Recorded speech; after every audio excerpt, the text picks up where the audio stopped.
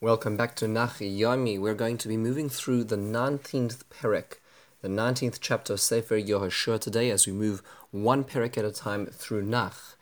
We are going to start, this Perek actually covers a lot of detail in terms of the inheritance of the seven tribes. Remember, what we've seen is the inheritance of the tribes on the east bank of the Jordan, that's Ruvain and Gad and Chatzishev Menashe. We've seen the inheritance of Yehuda and Yosef, including Ephraim and Menashe on the west bank of the Jordan. And then the remaining tribes are now inheriting their middle swath of land now, in the remaining territory, which is semi-conquered territory. We saw Binyamin getting his section, and now in our chapter, we deal with those last six tribes. So it starts off with Shimon who gets partially his own chelek, and partially within Yehuda. Zevulun gets his chelek, Yisachar, Asher, Naphtali, and finally Dan. And that is the description of all the land they get, and there's a specific description of the cities and borders of those territories.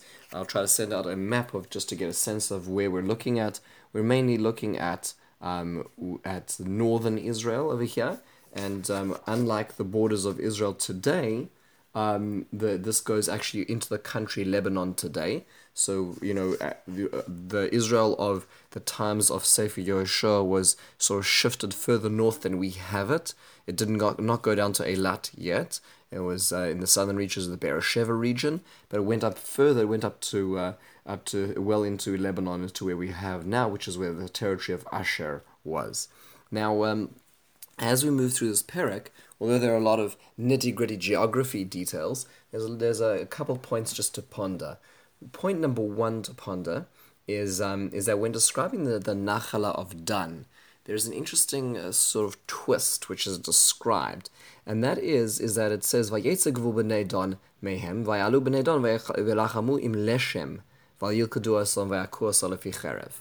That Dan went out and made an extra conquest of a city called Leshem, and then he went and settled there, and he called it Leshem Dan. Interesting. Now, if we look, as we're going to be doing, and probably in a month's time we'll get towards the end of Sefer Shoftim, that's the rate we're going, we will see that actually the story's expanded upon a bit there. There the city is called Laish, but the Mefarshim say Laish and Leshem is the same city. And if you look actually in the map, this city that Dan went out and conquered was not in their territory. In fact, the extra details are to be found in Sefer Shoftim, Perek Yud Ches, and it goes as follows. Dan could not fit fully into their territory. Now, part of the reason they couldn't fit into their territory because there were a lot of them, but also they weren't able to conquer the territory around them, meaning the Emori who were in their territory were too strong for them. So what did Dan do? Instead, as the Malbim and the Radak explain it based on the Psukim and Shoftim, instead of conquering their local seven-nation Canaanites who are surrounding them, what did they do? They went up to this place, Laish, which is far north. It's deep in Lebanon. It's further than the territory of Asher, far, far north, and conquered it, meaning they were searching out an easy way to make their conquest. Now that's a little telling about what's going on over here. Rather than doing the work that was necessary right in front of them, and the midst of the conquest of the seven nations, they found a vulnerable nation. We're going to see that they specifically picked Leshem and Laish because the Laish's allegiances were to another country up north, and they felt that the other country wouldn't come to their aid. Meaning to say, Don was picking a vulnerable target as opposed to doing the mitzvah of the conquest of the land of Israel. And this really sets the tone for something going wrong over here. They're not prepared to do what they're supposed to, but they're trying to find somewhere else. Point number one to ponder. Point number two to ponder is there's something extremely telling about leadership at the end of the Perek. And it goes like this in the 49th pasuk. It says, Vayitnu b'nei Yisrael nachala li Yehoshua ben Nun b'soicham. They gave Yehoshua a chelek. That means Yehoshua himself finally got his own land, and it was in a place called Timnas Serach, or as it pronounced in Sefer Shoftim, Timnas Cheres. Now, this is interesting. First thing is you notice that the leader gets last. After everything is said and done, that's when the leader gets his territory. So no one can ever say, oh, Yehoshua, you're getting your beautiful French Riviera. No, Yehoshua was the one who got at the very end of this whole business. Number two, the Mefarshim, the Radak, as an example, suggest that the reason why it was called Timnas Cheres, in the way it's described in Sefer Shoftim, was at the beginning it was very dry and infertile land. meaning he'd not take for himself the best portion of land. This is a person whose clearly his ideal system was the conquest and division of the land, his leadership, not himself.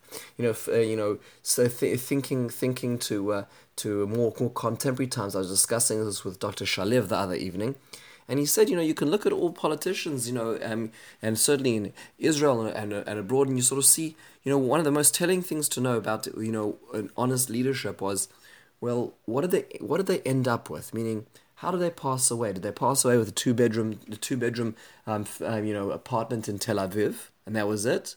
Or did they have, Swiss funds and, apartments, international, apartments and condos all around the world? They say about the first president of Israel, a man by the name of Yitzhak ben Tzvi, that there was a point in time where he earned less in his salary than the driver of his car.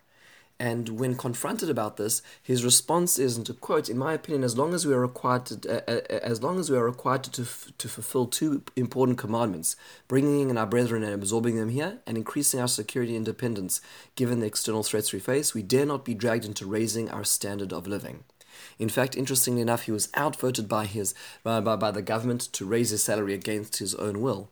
But here we're talking about, Lahavdil, and coming back to Yehoshua, we're talking about a person whose single focus was the division of the land of Israel. At the end of the day, Bnei Israel said to him, Yehoshua, you need a portion, and they gave him his own land. But that wasn't the focus. That wasn't why he was doing it. Really a hallmark of true leadership. In the meantime, have a wonderful and meaningful day.